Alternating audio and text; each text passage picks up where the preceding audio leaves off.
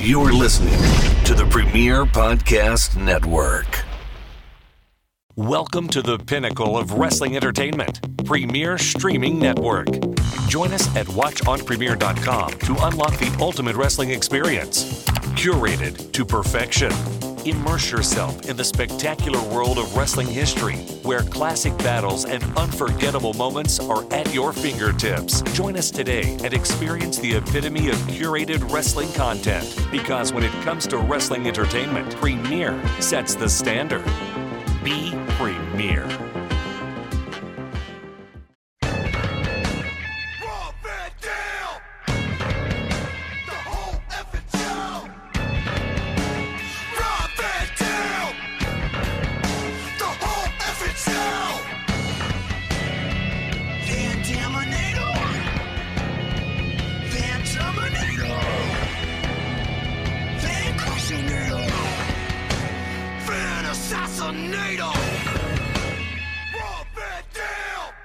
Hey everybody, this is Dominic D'Angelo of Premier Streaming Network of several outlets, all that malarkey. But it is episode 14 today of One of a Kind, and I am here with none other than Mr. Monday Night, Mr. Wednesday Night sometime, just this couple weeks ago, and Mr. Thursday Night, Mr. Pay-Per-View, Mr. Money in the Bank. We could go on and on. It is Rob Van Dam. Rob, welcome back to your show, man. Thanks, dude. Glad to be here. Thanks, man. It's been a pretty. How's your week been after it's the dust has settled with AEW and all the reaction you've got, good, bad, whatever it may be? How's it all feeling for you this week? It is. It's been pretty awesome. On the business end, I'm busy as always, and of course now a lot more people are interested because now I'm hot. And people see I can go. I'm getting a lot of wrestling offers, which I don't think I've responded to most of them yet, and some I will maybe. But personally, we've been on a little bit of a party run. Katie's got this new friend, and it makes us more social. So instead of just being homebodies, we're seeing a little bit of the town, seeing a little bit of Vegas, and having fun. Are you going to any new spots in Vegas like that you haven't been familiarized with or anything? Yeah, like there's so many I haven't been to. Dude, Vegas is like so fun. Oh my God, look at that bicep. Vegas is it's so big. Like ever since, even before I moved here, I always think like, wow, someday, and I always think like if I was retired, I would go out somewhere different to eat like every single night, which I could do anyway, but I don't want to leave home when it comes to real life. But even just a few blocks around, there's so many places I drive by all the time and have never had a chance to go. But that's my optimistic thinking, is I always think, yeah, someday I'm going to pop in there and have a beer, or going to have dinner there someday or whatever. And so I feel like I've probably seen, I don't know, maybe 1% of Las Vegas. Yeah. Wow. See, I thought you were like all over the place. I didn't know that. No, it's cool. I like to be seen. It's cool, when I go out and on a lot of the events or reasons to go out are connected to casinos. We don't gamble, but we walk through a lot of casinos in the big hotels on the strip because you have to, and it's cool. Also they're cool. I like them, but it's cool when people spot me and they're all excited and dude, you made my whole vacation or whatever, and it's like I feel a little obligation to put myself out there like that, and it's really cool to be able to have that energy on people, and just because it's Las Vegas, it reminds me of a lot of the things I read when people say, that, oh yeah, man, you could like, Frank Sinatra could be sitting like right at the bar next to you, and this Little Caesar, or you whatever, not Little Caesars, at Caesars, whatever the really, yeah, anywhere, yeah, he was at several, but anyway, I like that, as far as being part of the culture, dude. You're gonna be like Wayne Newton, like just the. I met him so long ago. Dory Funk Jr. And his wife Marty introduced me to Wayne Newton. There's pictures out there somewhere of us at Silver Springs in Ocala. He was so cool, so nice, and wow, man, what a career he's had. Just a Vegas staple right there, man. Being himself, man, singing the same lyrics for 110 years, you know. Still smiling. What a guy. Mm-hmm. Yep. Well, hey, we do have some feedback here. So, Dark and shame. It's so crazy when you hear that song. It sounds like a girl singing. That's the kind of like what he's got. But like, fucking Wayne Newton, man. It's Wayne Newton. Man. All right, here we'll start with this one. IK Broski says, beyond happy to have been there for that amazing match. That chair bouncing on the rope was wild. Yeah. No shit, man. That was, and I've never seen that happen before. That was so crazy. It was just I had to take a double take. Dude, what is holding that? You know, how can I capitalize on it? Should I go bounce off the other ropes and jump up and try and sit on it? And that would have been something. I would have tumbled right over the rope on my neck. But what a spot that would have been like a Sabu spot. You're botching it unintentionally. Right, exactly. That was crazy though. And yeah. Oh man, one of a kind moment. No doubt about it. Speaking of which, quality match that served its purpose. Keep getting paid, Rob. So, let's see. Oh, man, I like the match. Yep, I did too, man. Did you hear Cornette's feedback on it? I know you. Listen, we talked about the clip before last week. No, I haven't. I saw the animated thumbnail, and and I just, but yeah, let me say it's not worth it because it's just like he says stuff, and it's just like anytime I listen to Cornette, I very much align with his opinion a lot of times on certain things. Yeah, me too. He's very negative. And I almost hate what I do when I listen to it. I'm like, why am I doing this? You know, so it's just, I don't know, it's not worth it, man. It's not worth it. Yeah. No, I get you. Yeah. But he's negative, I think, overall because he's unhappy about the current status of the business. And so he's speaking from that perspective of disapproval. You know what I mean? Mm-hmm. And yeah, I agree with a lot of what he says too, but I didn't tune in to hear him say, RVD's stiffer than a possum's pecker in Penfield on prom night. Rob, I was trying to relay it to like my brother and some of my buddies, like you saying all this stuff. I was like, coming up with it off the cuff. And I was like, I couldn't do it justice. It was That's his whole shtick though, right? Yeah, it is his whole shtick. Now somebody does go to bat for him. Triple Mania, RVD, Cornette, put your looks over big. He said my looks exactly the same. Oh, yeah. I thought he meant I was a handsome man because I have heard. Maybe. Well, you're dashing good Rob Van Dam right there as a compliment. Probably just doesn't know your entrance when he said you were stiff. He also is not familiar with your move set. He's definitely not familiar with your move set. I'll say that. Particularly the chair stuff. You should listen to what he said again. So he is definitely not familiar with the Rolling Thunder because he was like, I don't understand that spot. Yeah, he had no idea about the Rolling Thunder or nothing like that. He didn't understand it? He didn't understand it. Probably because I lost some momentum. Like usually I'll get the momentum into the jump and the roll actually helps me like jump higher and stuff. And this one wasn't the best one, you know, which a lot of people will take is meaning everything. He doesn't do it like he used to, whatever. But every once in a while that happens. I mean, I remember for a while there, I got I think it was the 2010 run with Impact. Mm-hmm. But I started like really playing with the Rolling Thunder, and I would like the tighter I tuck, you know, the quicker I can get my feet under me, I could get that momentum to be like boom, you know, and really like launch me up there. So I started in the air. I started like doing the thumbs and then tucking, and it was really hard to get that in. It was so quick, you know. I'm not sure if everyone caught it, but while I was working on that, I kept like landing on my head. so eventually I said, yeah, let me, maybe I'll come back to that later. Let me get my Rolling Thunder back because I kept going boom. And some of the times I'd land like straight down on the dude. There's so many TV matches I did that. and right straight down, pile drive myself on them. And sometimes the boys afterwards say, dude, are you all right after that roll of thunder? It looked like you killed yourself. I'm like, yeah, I know. Ooh, bit of an adjustment. But by the way, so, like in an ideal world, Jack would have been an extra foot or so towards the ropes.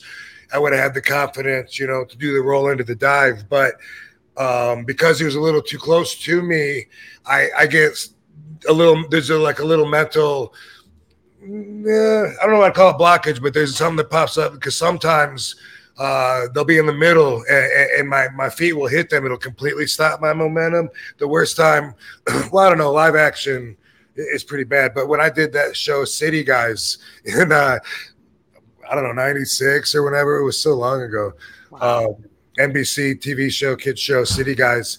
And we had I played RVD and we were wrestling.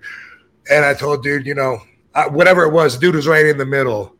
And I thought at that time I hadn't fucked it up enough to know not to go for it. And I hit the ropes and I did my roll and my bounds of my feet hit his arm because he's laying there. And I just completely stopped. And I had to stand up and then go boom, and I just splashed him. And afterwards, I kept telling him, please don't use that take. Please, please. I mean, there was a couple other good takes, please don't. And they were like, oh, no, we're professionals. We're not going to do that.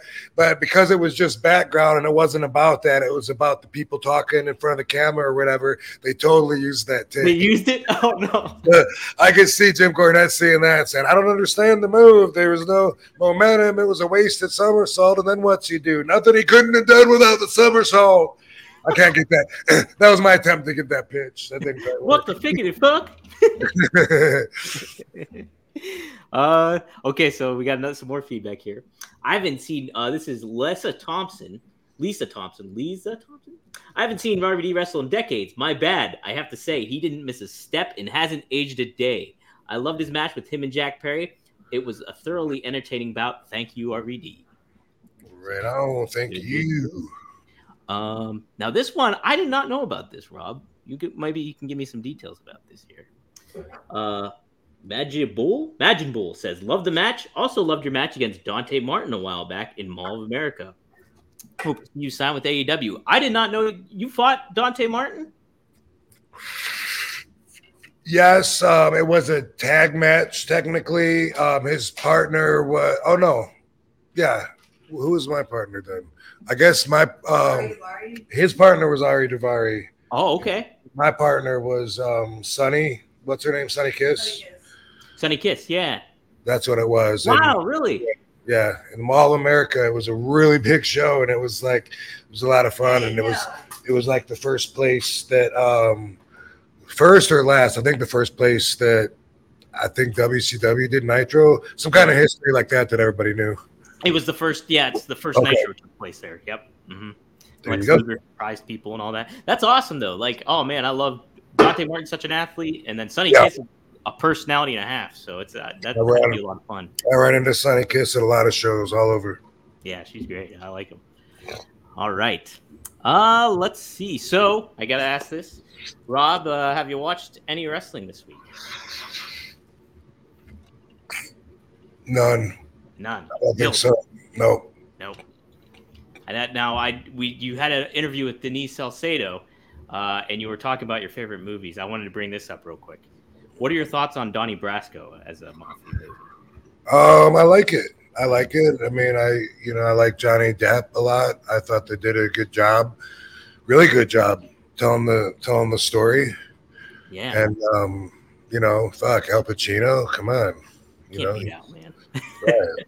They they made a few changes as you have to tell a story, and kind of made like Al Pacino's character was a little bit of a conglomeration because he was Lefty Ruggiero, and I guess in real life, like in the movie, he knows he's going to get whacked, and when he leaves, he takes his jewelry off and all that stuff. But that was actually according to history, that was actually done. Lefty went to jail. He didn't to prison. He didn't get killed, but the guy that Michael Madsen plays, Sonny Black. Yeah, that guy got whacked, and that was what he did. He left his jewelry and stuff. I think it was with his bartender at his lounge, and he knew he was going to get whacked. And then when they whacked him, it seems like it was a lot like in Goodfellas when he played Tommy DeSimone, Joe Pesci. Yeah. Tommy DeSimone's the real character's name. Anyway, like he went. Didn't they go downstairs, then whack him there? Is that where it's They whacked him in like this, I think it was like a shed or something like that, or like. Remember a garage door opening up, and they go into a garage. Anyway. Oh, fuck.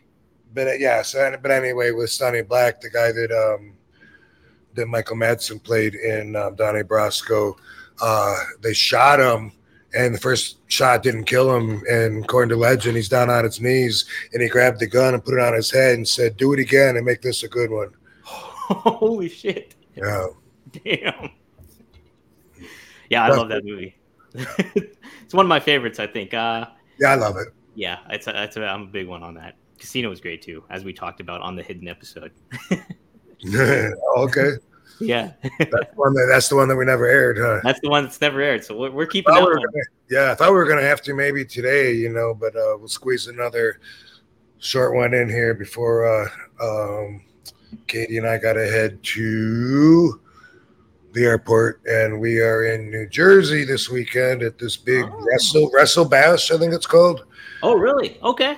About it. You know what? We should put by the time they see it, I guess it'll already be Monday, unless they watch it on Friday. Or unless they watch it on Friday or something. But maybe what I could do too is I should give you flyers for this shit, man. Clips. Oh, big upgrade. Big upgrade in the show happening right now. Yes. Mm-hmm. Going down. Is that the boardwalk one that is like happening at the Jersey Shore kind of thing? Is that the one I'm thinking of? Well, I don't know the answer to that, but I think it's fuck. I'm gonna find it right here. It's not Long Branch. Is like Crowbar at that one? Somebody else that thinks at that one? There's a lot of guys. I'm gonna see if we can show the poster. If it'll show up. Can never find a photo when I'm looking for it or a message. How it always goes. Yeah. But anyway, there's a lot of guys. Sabu happened to just tell me yesterday that he's in New Jersey this weekend. I'm like, dude, I think I have to. Yeah, it's called Wrestle Bash 2, and it's in Fairfield, New Jersey. That doesn't sound like a boardwalk to me, but I don't know. No. Yeah, I'm not sure. Yeah, there was something that's going on there too. Maybe there's 2 different shows going down, but hell, man, if anybody's in the New Jersey area, go see RVD. Yeah, do it. And that poster that I had there just had me, so I'm Googling it because I know I saw a poster with a bunch of people on there, but I'm about to give up, man. I need a producer. Oh, wait, I have a producer.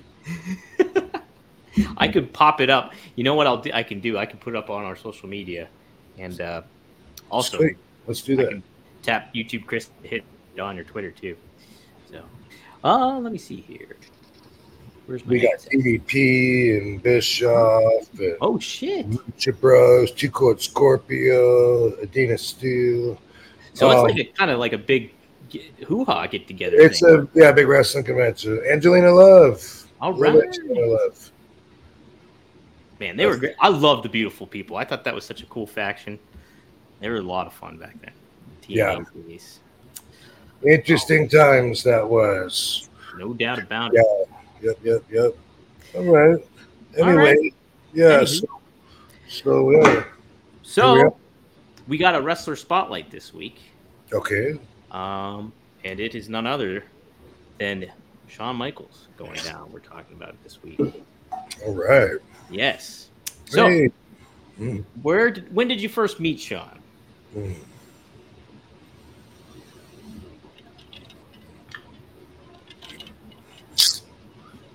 I don't recall.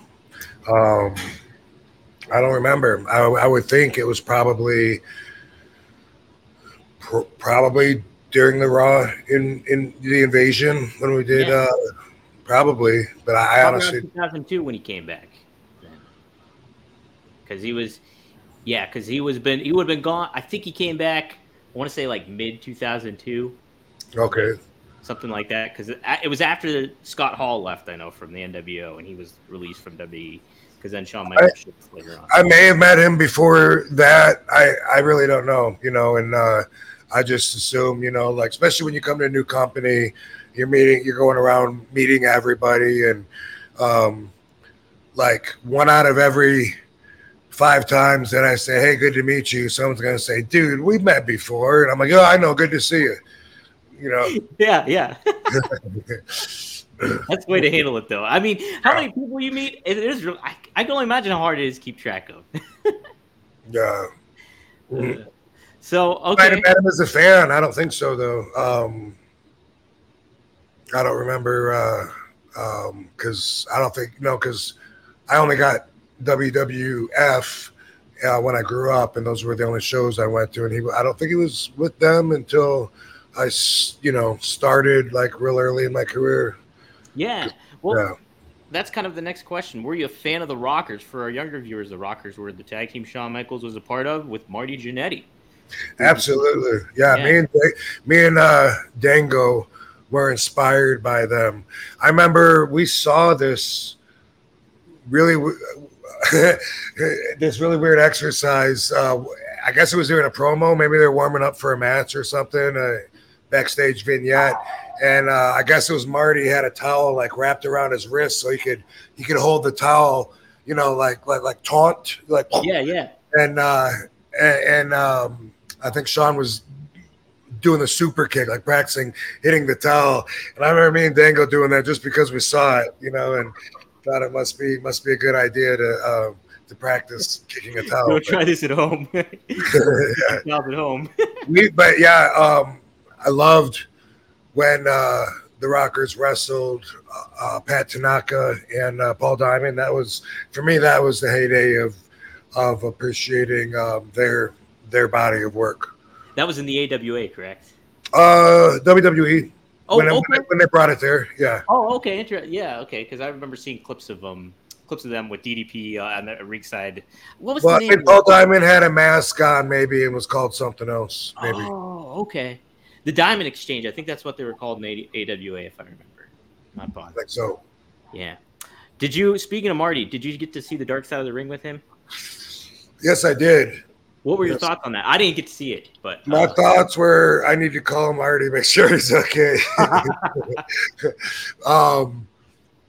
It was a great show. I think it's always a great show, and it was interesting, and I learned a few things. But that sounded like the crazy Marty that I know.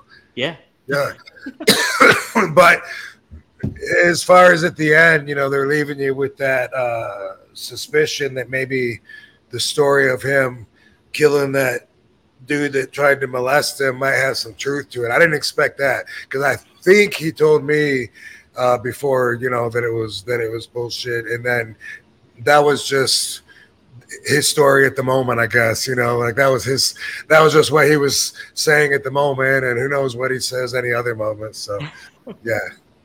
They caught him pretty good, and I feel bad for him having all that pain in his feet, and I know that's true. Yeah. Oh man, it's just the life of a wrestler that has kind of lived that existence has to be. I mean, it's difficult to not only survive but just exist after that. So. Yeah. A lot of projects that I talk about with people never happen, or some of them are in weird, different embryonic stages of development, and it's like Eddie Mansfield, he's a producer, he used to be a wrestler and wrestling promoter. He and I were talking about a show very much like Dark Side of the Ring before Dark Side of the Ring was ever a show. I even shot like a what you call a sizzle reel, for a demo, and it was telling the stories just like this of wrestlers dying and getting their family in on it. So very, very similar. So similar, Eddie probably thinks that they took it or something. But one of the ideas he had was to do Marty Marty Jannetty's story and also Matt Bourne, and Wow. follow them on the road at the time, which was, I don't know, it seems like it was like 7-8 years ago. Wow. Okay. Yeah. And the idea was he wanted to get the money and to get Marty the surgery they needed on his feet, and have that be part of the arc of the show. Yeah. Yeah. Well, that would have been great too. Jeez. Yeah. Yeah. I mean, like, if you look back at like the movie, like Beyond the Mat and stuff too, and how they followed like Terry Funk around and shit like that. It's just like, yeah, that would have been a very different take with like the in-person slice of life kind of aspect to it all too. So.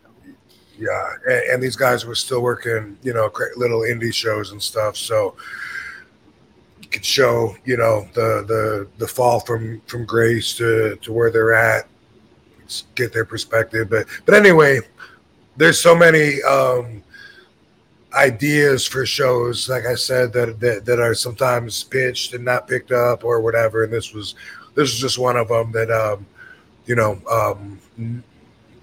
don't know if it's completely dead, but now Dark Side of the Ring pretty much nails that spot. That kind of hits that niche kind of thing, so to speak. Sure. I have it. Have you seen the Tales of the Territories? The more kind of lighthearted one aspect? I haven't seen it all, but I saw 2 or 3 of episodes of it. Yeah, that'd be a fun one to check out too. I got to catch up on so many of those ones. But yeah, a lot of it to some of the points. I know Road Dogg was talking about seeing the. Oh my God, why am I blanking? The Candido episode. He was like, I couldn't finish watching it because I was friends with him, and it's just a tough watch. It can be a tough watch, and I can only imagine. For fan, it's just like that. For somebody that's a colleague, sometimes that has to be tough. Yeah, I guess before this show came out, I think a lot of fans had no idea how crazy the the road life is of the wrestlers. Like in general, and just they're learning a lot more about what's going on behind the scenes, which is frowned upon by the old schoolers, but at the same time, they're like. It's very enlightening, and just like always, I always think people should know history so they can see where we came from, so they can be cognizant of our movement to see how we are improving, where we came from, and then have optimism that we're going somewhere. We're not just here. Oh my God, this is happening. Yeah, but look what used to happen. Right. Look at how far we've come from this to that. Goes with anything, I mean, sometimes it's the other way around, and sometimes things are falling apart, and you see that too. But always about the bigger picture when you can try to see it.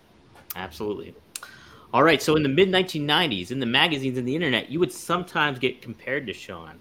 Did you ever see any similarities between you two in any way when you were going up in the business before?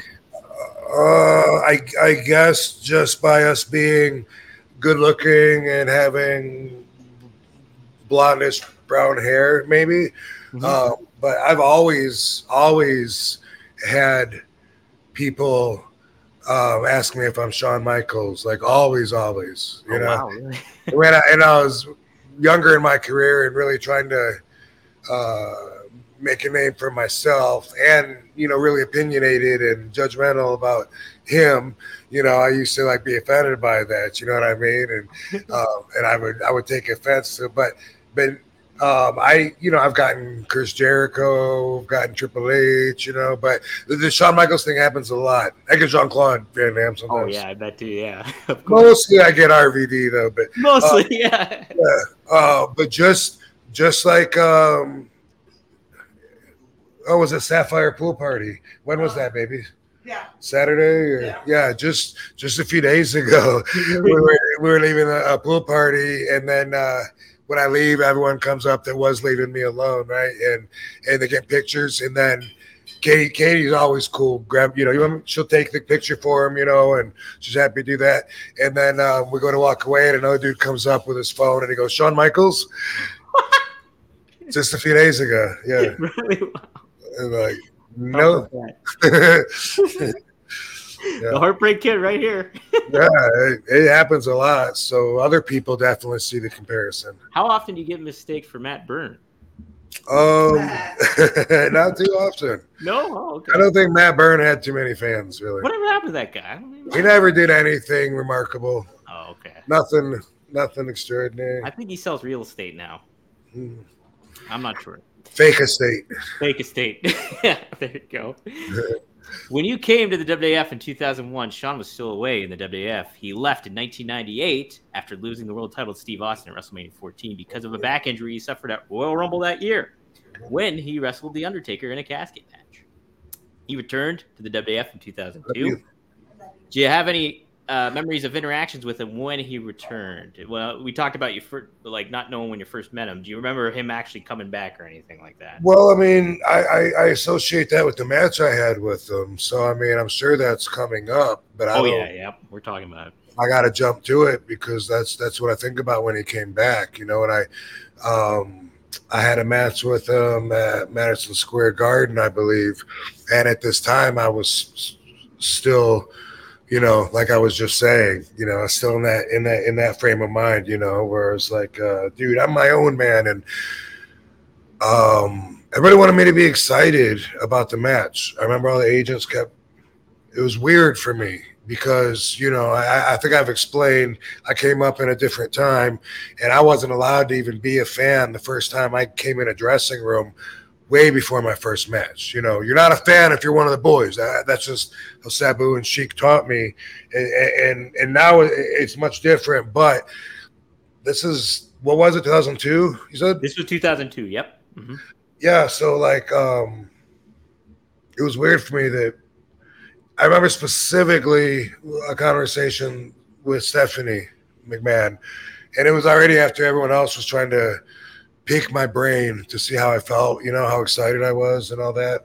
And then again, she said, do you, is this I don't know, like a dream match for you? Like, I don't know, like, do you have dream matches? And I felt, like I had a relationship with her enough to where I felt like I could open up and talk. And I said, I don't get it. Like, why is everybody coming up to me, asking me this? I mean, I'm a competitor here. I'm like, have you seen the matches I've had since I've been here for the last 12, 18 months or whatever?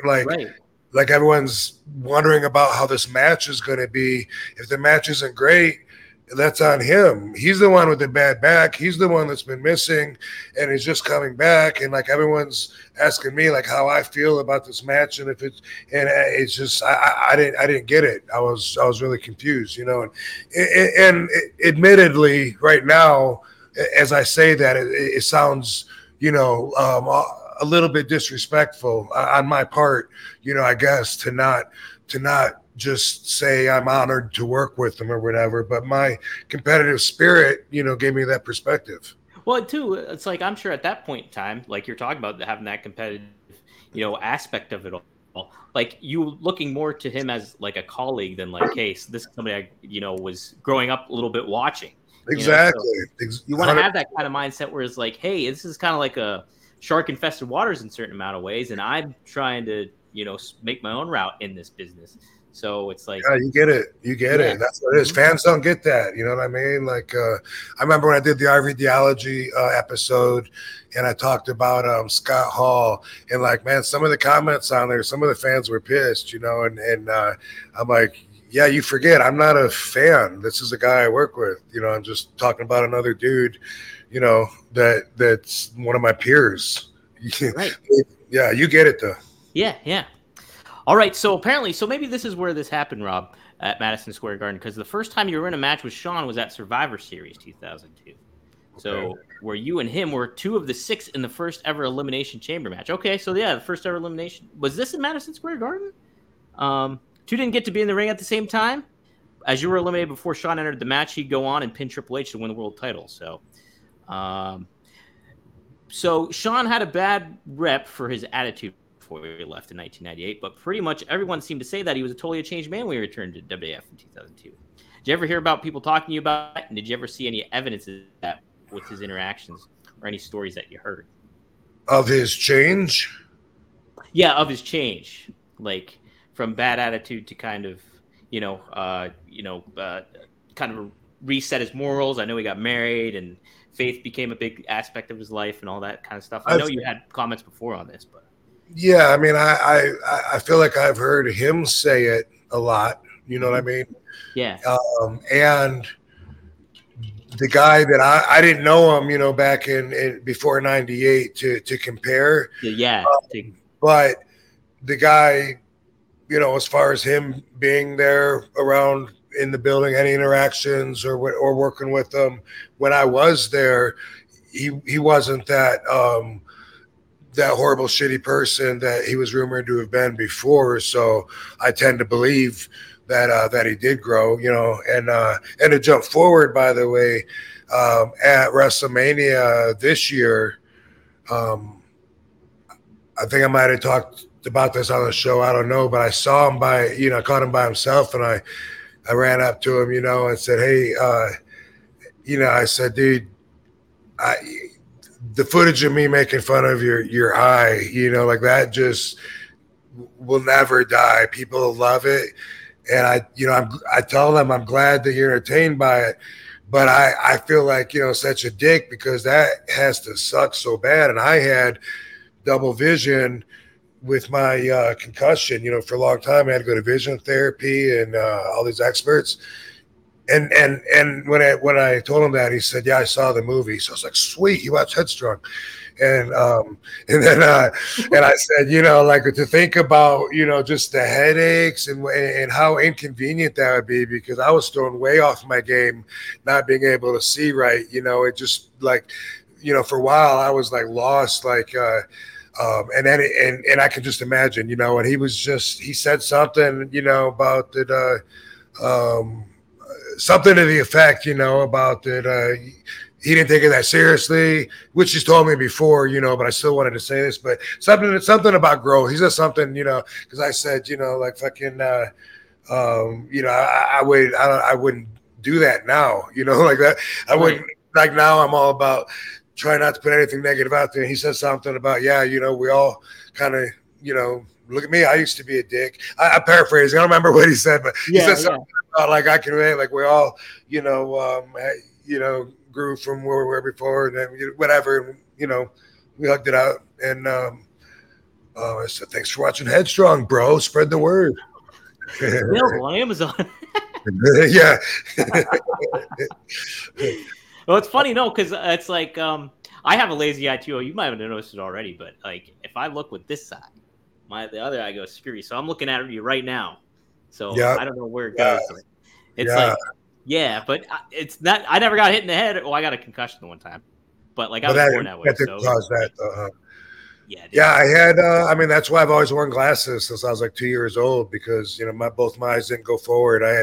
My mom always says I was cross-eyed. You know, I think I'm farsighted, but I don't even know if it's farsighted or nearsighted. I think I'm farsighted, but my eyes have always been bad, and yeah, just even if I didn't have my glasses on or contacts for a couple of days, I think I would just start getting a headache from straining and shit. So obviously it took a dick to make fun of him, and I just told him, you know, you didn't deserve that for anything you did to me or whatever. It's just for being the man that you are.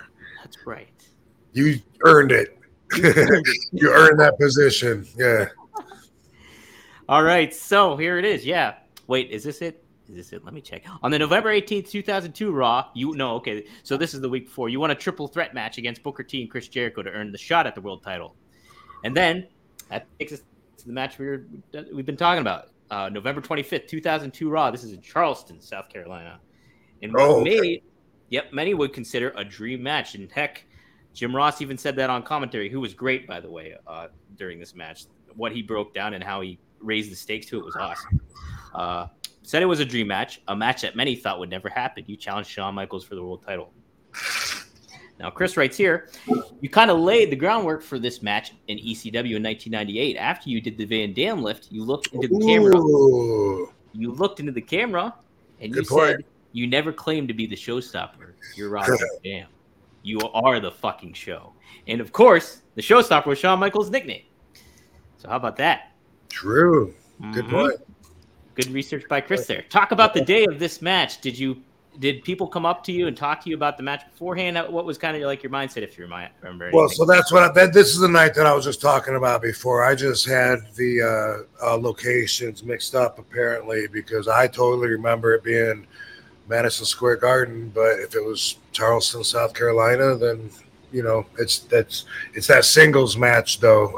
And he was coming back from a back injury, and I was just like, I know he's Shawn Michaels and all, but dude, have you seen the whole damn show? Like, have you seen what I've been doing? And like, I'm not this isn't gonna be the one bad match I have. Relax, everybody. And if it's anything less than perfect, I felt like he was the risk. I thought that I had built up a steady streak of enough momentum to where they could feel confident in me, my performance, and I felt like that was being questioned just by, did I have what it took to meet up, to the standards of this guy? I don't know. That's how I felt like inside my head, but outside of that, I don't remember much of the match. I think I remember doing a crossbody out to the floor. Yeah, you did. It was cool. Maybe he was taped up too. Were his ribs taped or? No, his ribs weren't taped up. You did almost. It was kind of like almost an Asai moonsault, but you kind of like turned around and did like a moonsault crossbody in a way. You didn't catch him quite well, I noticed, but then you guys kind of recovered. But I tell you what, the selling in this match that you were doing was like top tier kind of stuff because he was working your leg a good amount of the match, and like that was a huge focus of it. And then obviously his back was the story on his end, where like there became opportunities and stuff like that. So a rolling splash on his back. Yes, that's how the finish happened. But for the match here, Shawn, there was a backstage segment where Shawn came to you in the dressing room and slapped you immediately, and you slapped him back.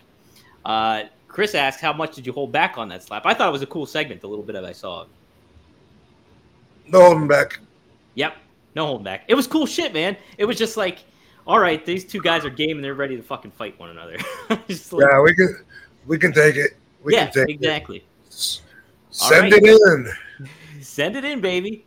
That's an expression Gary Albright and Doc Steve Williams used to always say in Japan. We were talking about someone being really stiff, like Kawada's ass or something. We'd be joking, saying, "Send it in."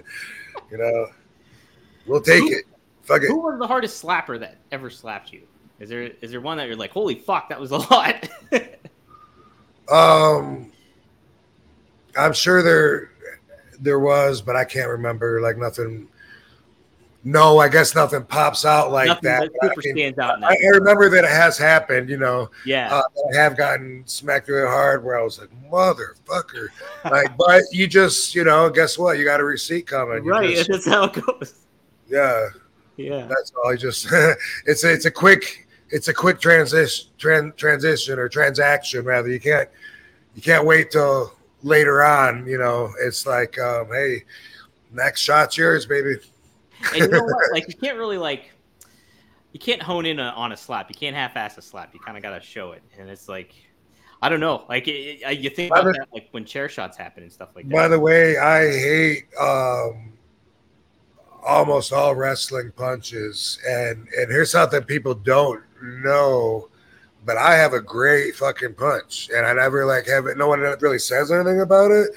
But prior to 2000, I don't know if it was 1 or 2, my punches were not on par, and that's because, from doing real punches from martial arts and shit, you do it quick and you try to hide the motion so that they don't see it coming. You know what I mean? And then with wrestling or with screen fighting, it's an exaggerated move.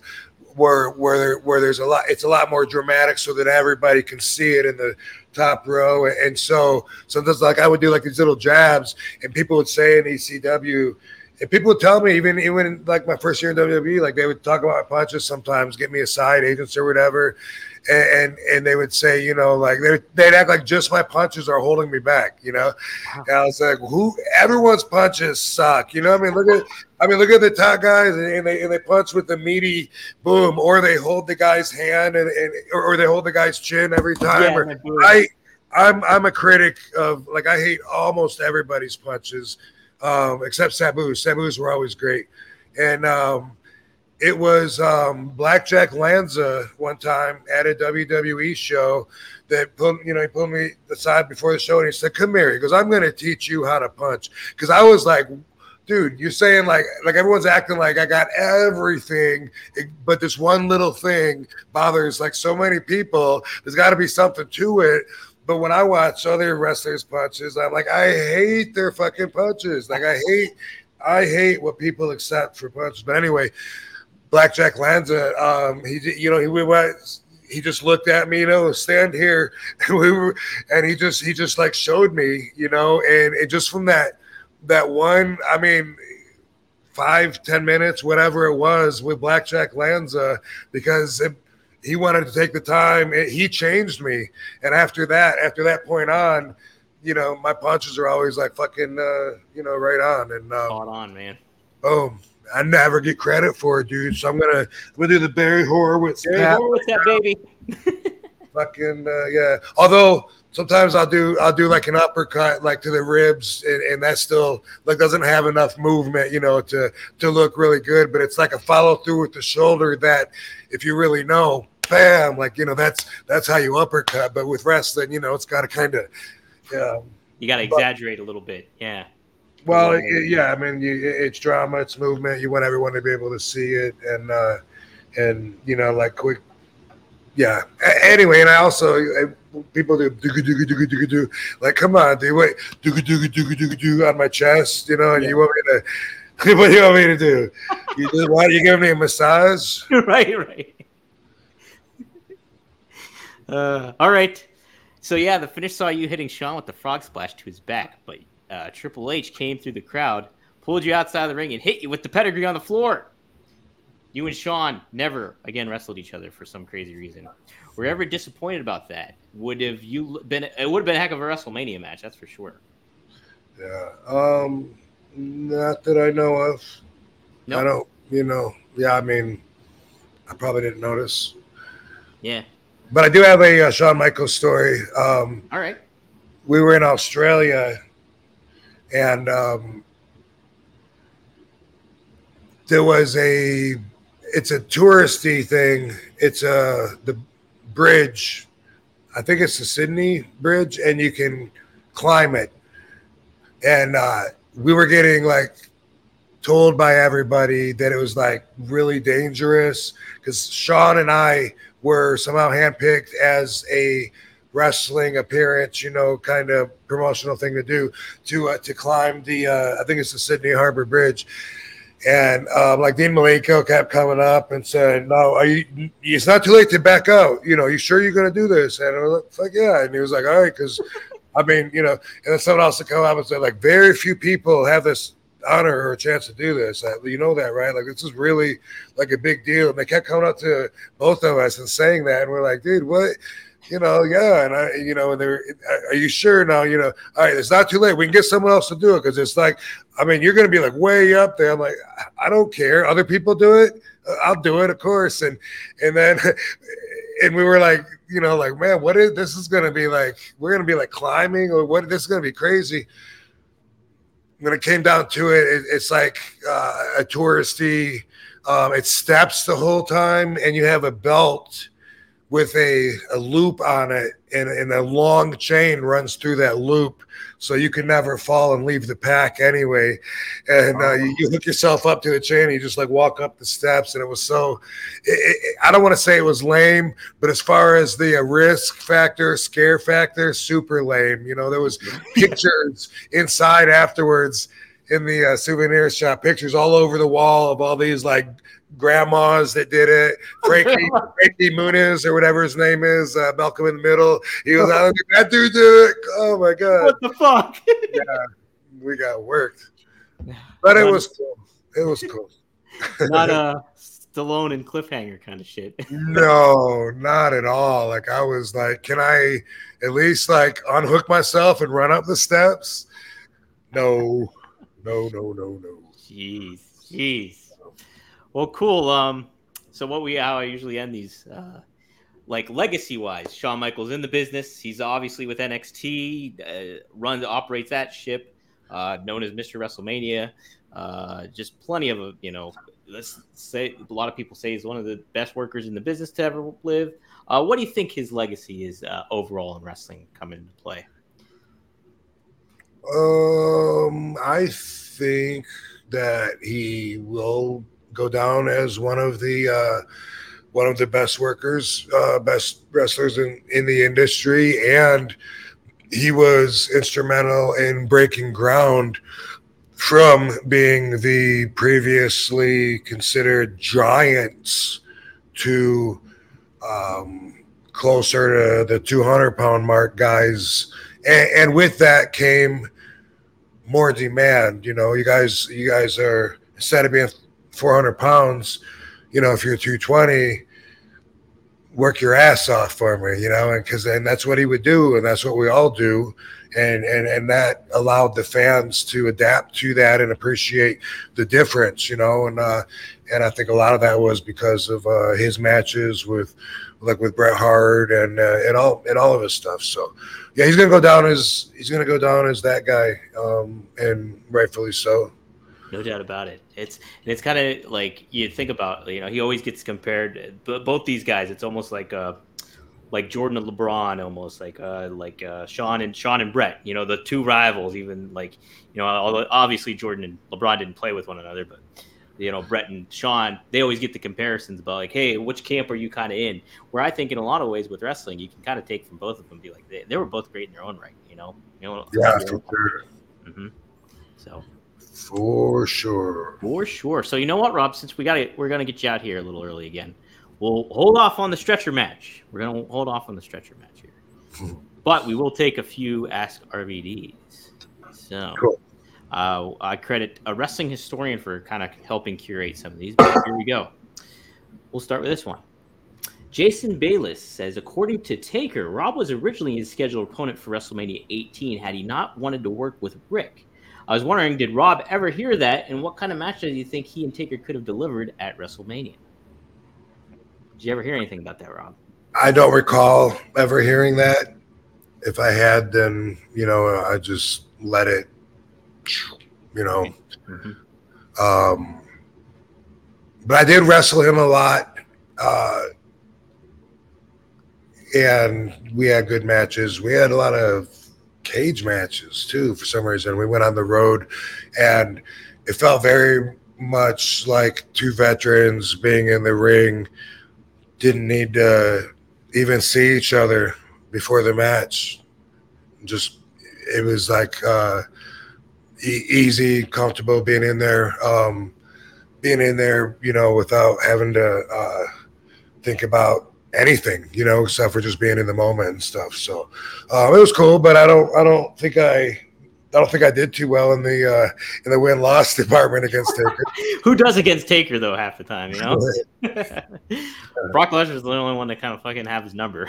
So what do you think about that streak, the streak ending? Has anybody ever asked you about that, the streak, that kind of coming into play? Would you let his legacy kind of live on, or would you have been like, let him pass it on to somebody else in a certain way?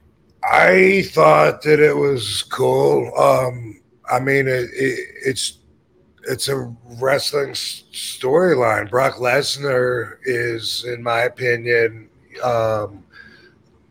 one of the most outstanding individuals to be in the industry. The fact that he could be the UFC champion at the same time and legitimately brag about being the toughest guy in the world because he sat in that seat. That was so good for the business, and he's so good for the business. He's what a pro wrestler should be. He's a great amateur wrestler that went pro because he was so damn good. So hey, why not? Who else? Who else is going to beat Undertaker? But I was there at WrestleMania when it happened, and I was shocked at the shock. I couldn't believe how all the boys were putting that over, and they all turned into little kids in my mind. I'm like, why do they care so much? I'm disconnected from that fandom heart for better or worse. And so I couldn't believe it. I'm looking at I'm in the back in the press box or whatever with all the boys, and they're all going,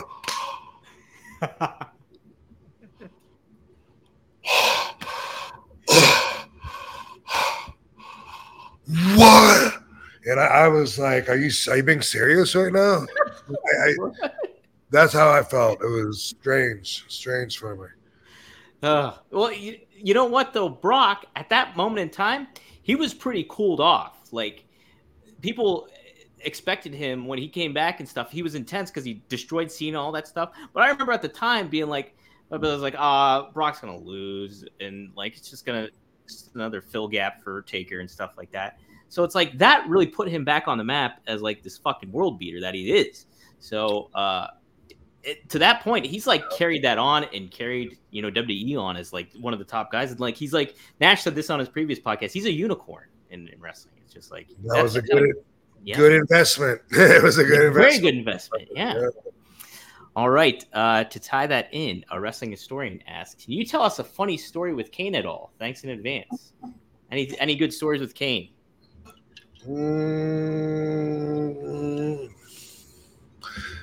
When we were in India, I think it was 2003, I think, might have been 5. But Kane and I did a commercial where we were in a ring. It was set up outside, and there was some little kid that I think the kid is associated with this cookie or cracker, animal cracker or something. And I think the kid was famous for doing these commercials, and he was in the ring beating us up, like throwing us around and stuff. I've never seen the commercial. I don't know what happened to it. I wonder if that exists out there. That would be pretty cool to see. I'm going to look that up. Yeah. Dude, I've never seen it. Cracker commercial, nonetheless. Mm-hmm. Jeez. All right. We'll just go with this one real quick. This is like a cheap plug for RVDology, I think, but we'll see what you say, too. Kip in Buffalo asks, "Dear RVD, how do you stay so productive? What habits, behaviors, and actions do you employ to stay on top of your game?" I mean, you say a lot of this stuff, too, in RVDology, which, Kip, you should check out. Good stuff. We'll table it for this week, but RVDology is one of my favorite segments that we do on the show. So, and then you do your own videos on it, too. So it's all relevant because it's the way that I live, and the answer to this one is I prioritize. That's how I stay as productive as I do. In my mind, I could always be way, way more productive. There's like 100 projects in my head at all times. And so I have to not give each of them a piece of me, because then I'm too dispersed, and that's not good for my overall bundle of energy that I'm trying to hold together here. And I've learned that. And so I prioritize. And so some things I might be working on right now because it's my front plate, that might change. Something else might come along that's more important. I might have to put that away for a second. I might have to put that away for 10 years. And there are projects that are at least 10 years old, half written shit. I always know where I could improve, and that's part of being self-aware and improving. First, you got to see where you can improve. You know what I mean? And so I prioritize with that. If it's important enough to me, then I'll put more energy into it and improving and being more productive. Yep, there you go. And to tie it too with RVDology, I think of what you said during the competitive one, where it's like chalk things up as little wins, like that you do throughout your course of time. Like, and little wins, like it's like, hey, I got this stuff done, and that's what I should be, content with about. And I'm building towards it, and prioritizing adds on to it. So no doubt about it, Rob. Every time you get something off your list, make a list. I do lists all the time, all over envelopes and notebooks and everywhere. But like each time I get to cross one off, that's a W. It's like I gotta call the accountant. Boom, did that. W. I gotta find these checks. Boom, scored another W. Sometimes it's a really small W because I don't really feel like doing much. But I'm like, you know what? All I gotta do is I've been wanting to put that in the shed or put something away. Let me go get that little W. It's not just a really big W, and it's like, whew, feels good to have that finally off my plate. But that's a good way to stay positive, stay productive, and just keep getting them W's. There you go, Kip. That's how you do it, brother. Yeah. So, cool. Rob, see him in Fairfield, New Jersey this weekend. Yeah. For Wrestle Mash? Something that. Even though we're doing Wrestle Bash 2. Dope. Yeah. Even though we're doing a short episode, I'll take a crack at spitting out some ideology if you got a couple minutes. Yeah, let's do it. All right, cool. We'll pop it up here. Rob, it's time to wrap it up here. So, ideology, boom. Rob, boom. My friend. Yeah. So, what I want to talk about is the truth, and how important is the truth?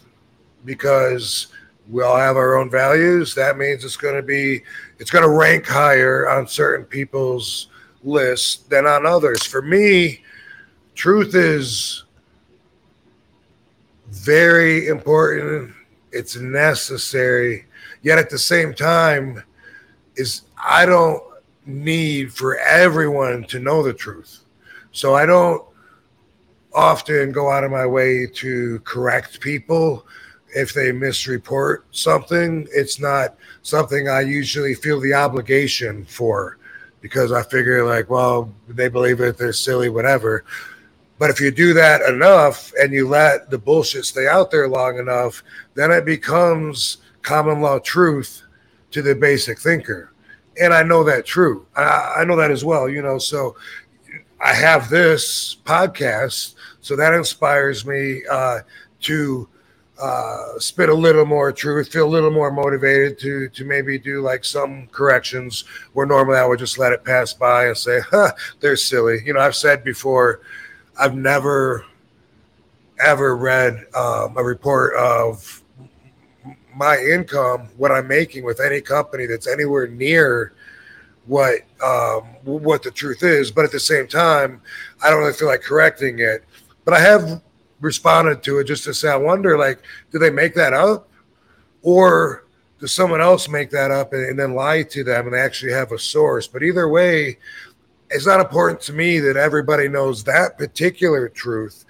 But then I personally won't lie about it. I just have my own boundaries like everybody should have. You should have your own boundaries.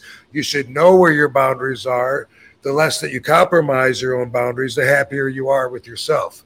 I mean, I know a lot of people that maybe they're wrestlers like me, and they'll do an interview and say, oh man, she asked me about our sex life. I wish I wouldn't have gotten into that or whatever. You just weren't prepared. Like, whatever your boundaries are, be comfortable with that. And when they get there, talk around it or let them know, like, hey, you're going to have to keep dreaming about it, whatever. So it's not like I need everybody to know what the exact truth is. However, I feel like we are living tomorrow's history. And so if we bullshit and we fuck up all the facts, boom, that becomes the truth. And that does bother me. I've said this many times. I'm the most honest person that I know. And when I say that, I'm always surprised that nobody disputes it. Nobody ever says, no, I'm the most, they look at me and I think they probably think I'm lying right now. They probably think I'm full of shit when I say that. It's like some people probably think honest people don't really need to tell people that they're honest. I'm actually proud of it. It's a quality that I'm proud of. That's why I'm talking about it right now, about the truth. There's so many myths about me out there, and there always will be. I've heard or read that I have like a federal ID that allows me to smoke weed and the president can't fuck with me. From that to being on the cover of High Times magazine, guess what? That didn't even happen. That's just like one of those myths. And it's like, I just let people think it. I've read that I found a time machine in Pennsylvania and went back in time. There's always stuff out there, especially when you're of a status like I am, and I've been around for hundreds of years. So there's going to be a lot of legend, a lot of myths. Like Andre the Giant, half of his stories, you're like, is that really true? I just saw your brother, by the way, on Jake the Snake's show. Yeah. Jake talking about a story of Andre the Giant where Dick Murdoch and who was the other guy?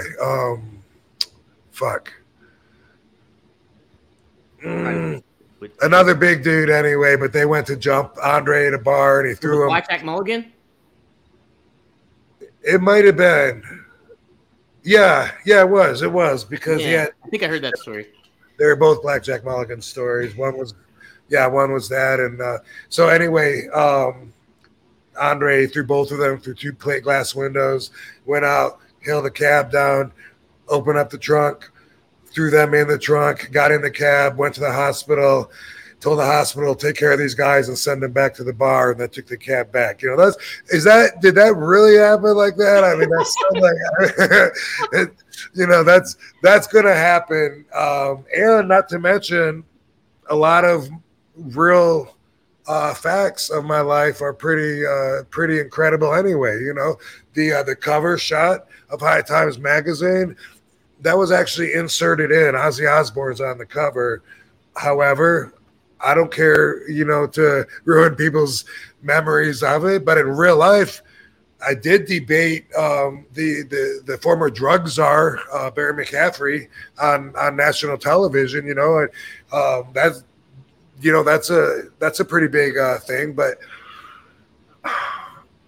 for me, I'm overly honest. My evil ex hated that, and I don't mean this in a bad way, because some people, if they say they're overly honest, they're just negative people, and they feel like I'm just being honest, and they feel right. I don't feel obligated to tell people something just because I think it's true.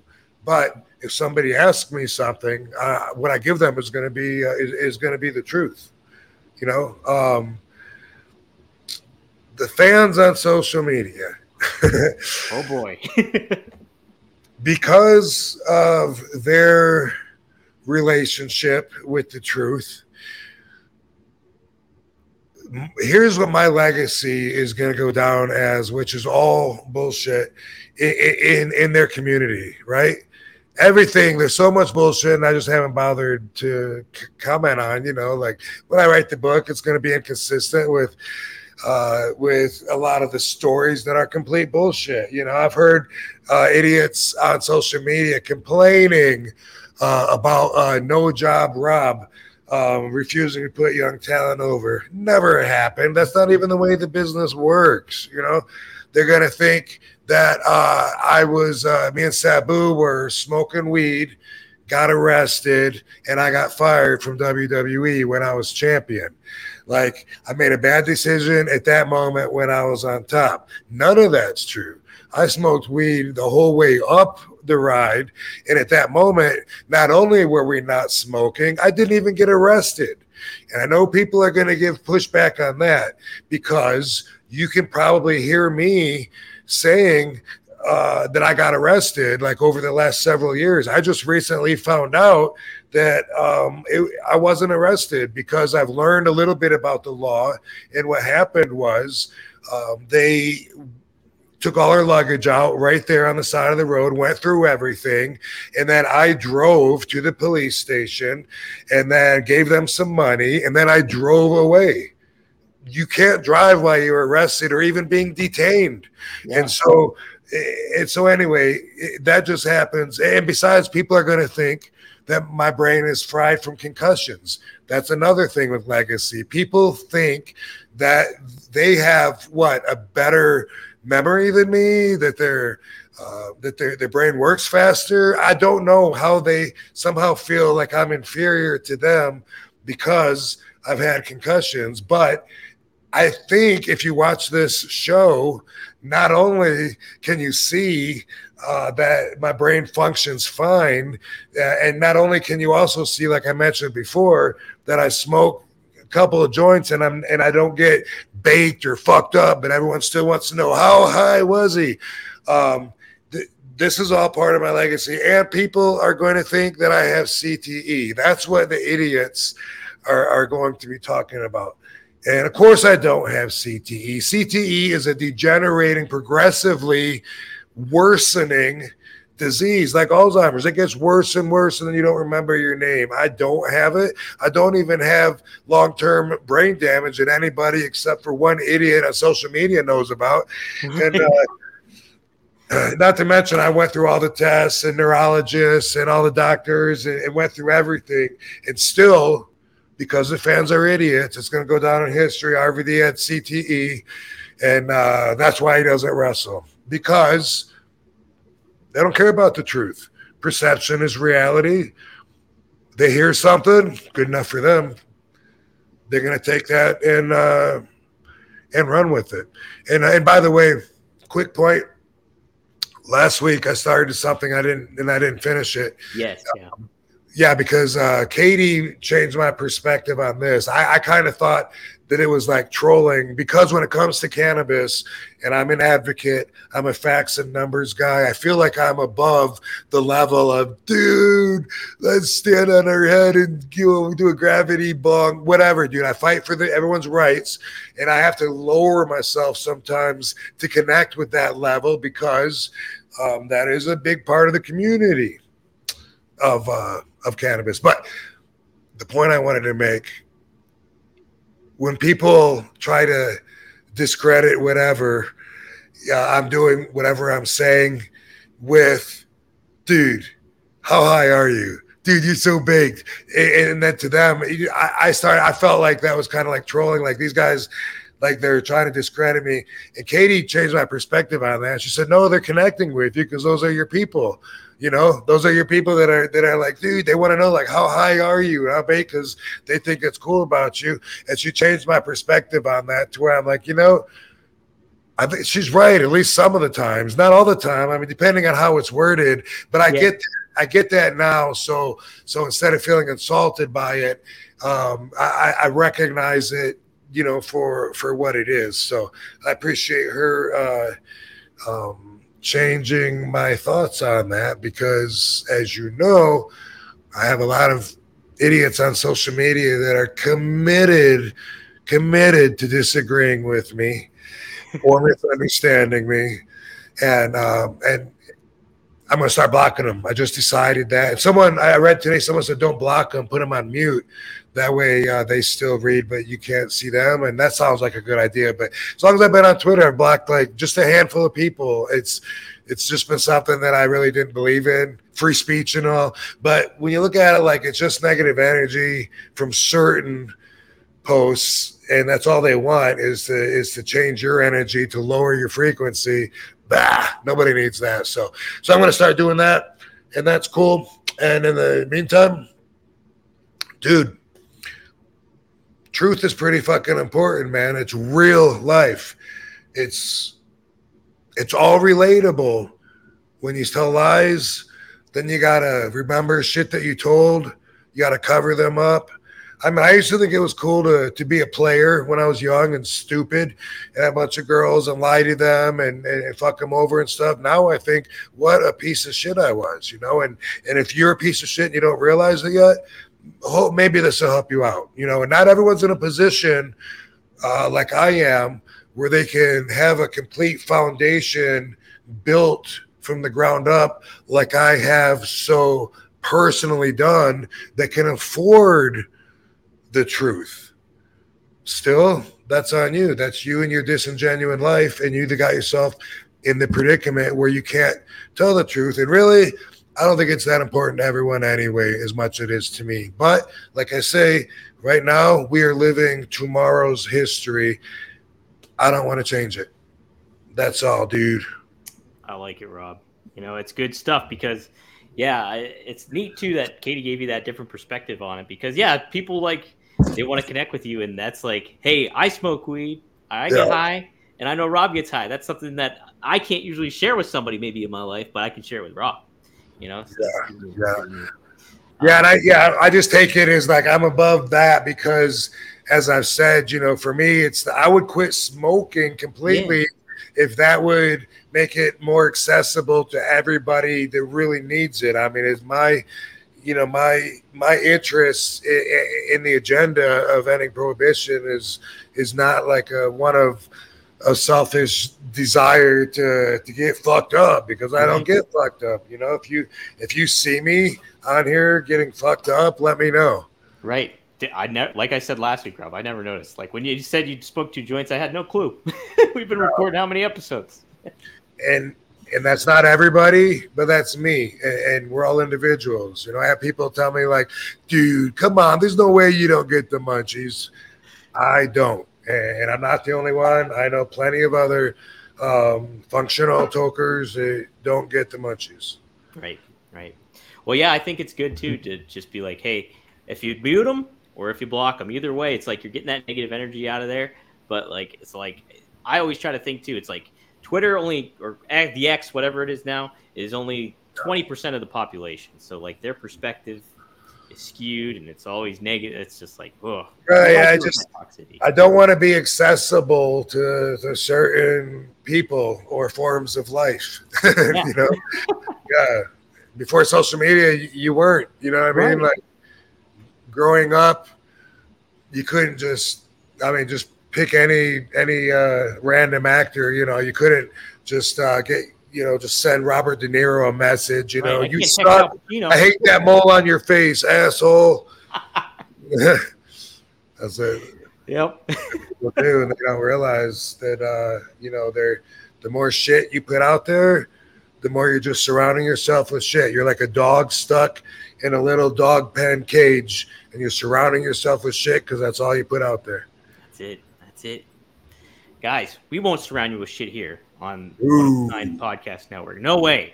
We're on the premiere. If you want to catch it every Friday at 4:20, we drop on the Premier Streaming Network, but you can catch us everywhere on Monday at 4:20 p.m. Eastern Standard Time.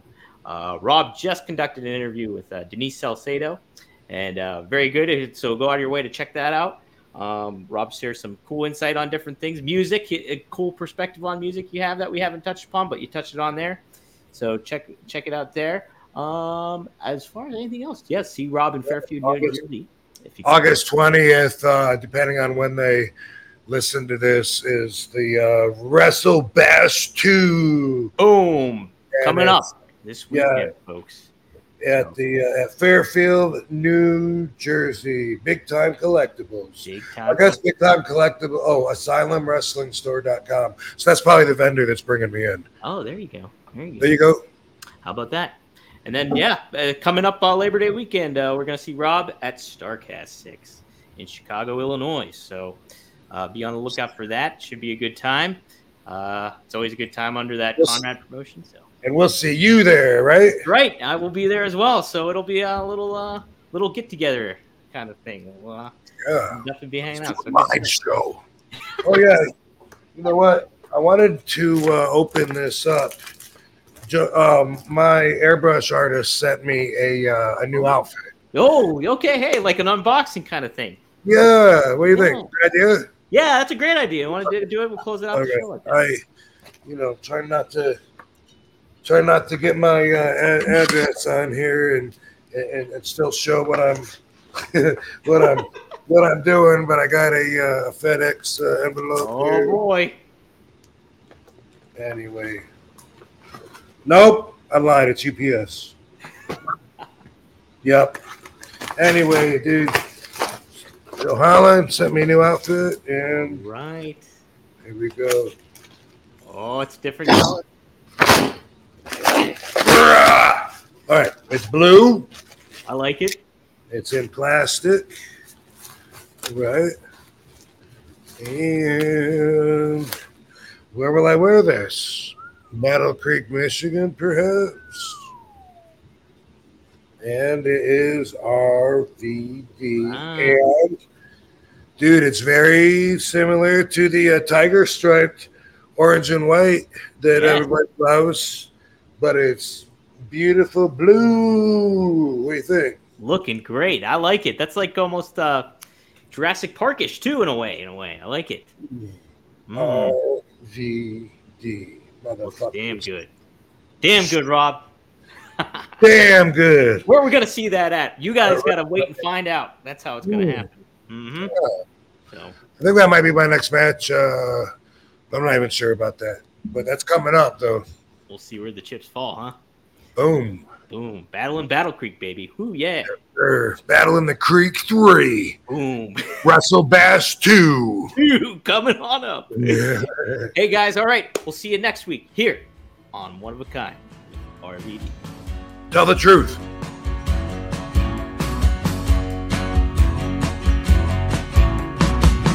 I was waiting for some kind of sign, some kind of indication I was wasting my time. I got myself up out the basement. I faked it long enough to say I made it.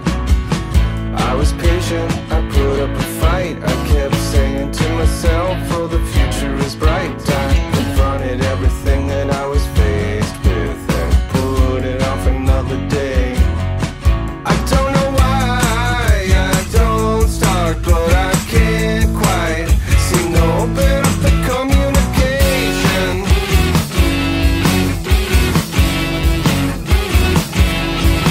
I wanna try so hard, but I can't find anything to give me the motivation.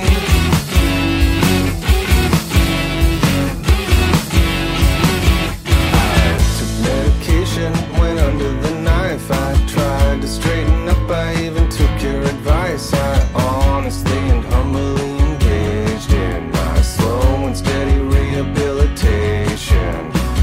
I hesitated, what a surprise, and then I think I kinda took my eye off the prize, spending all the time I should've wasted. If I'm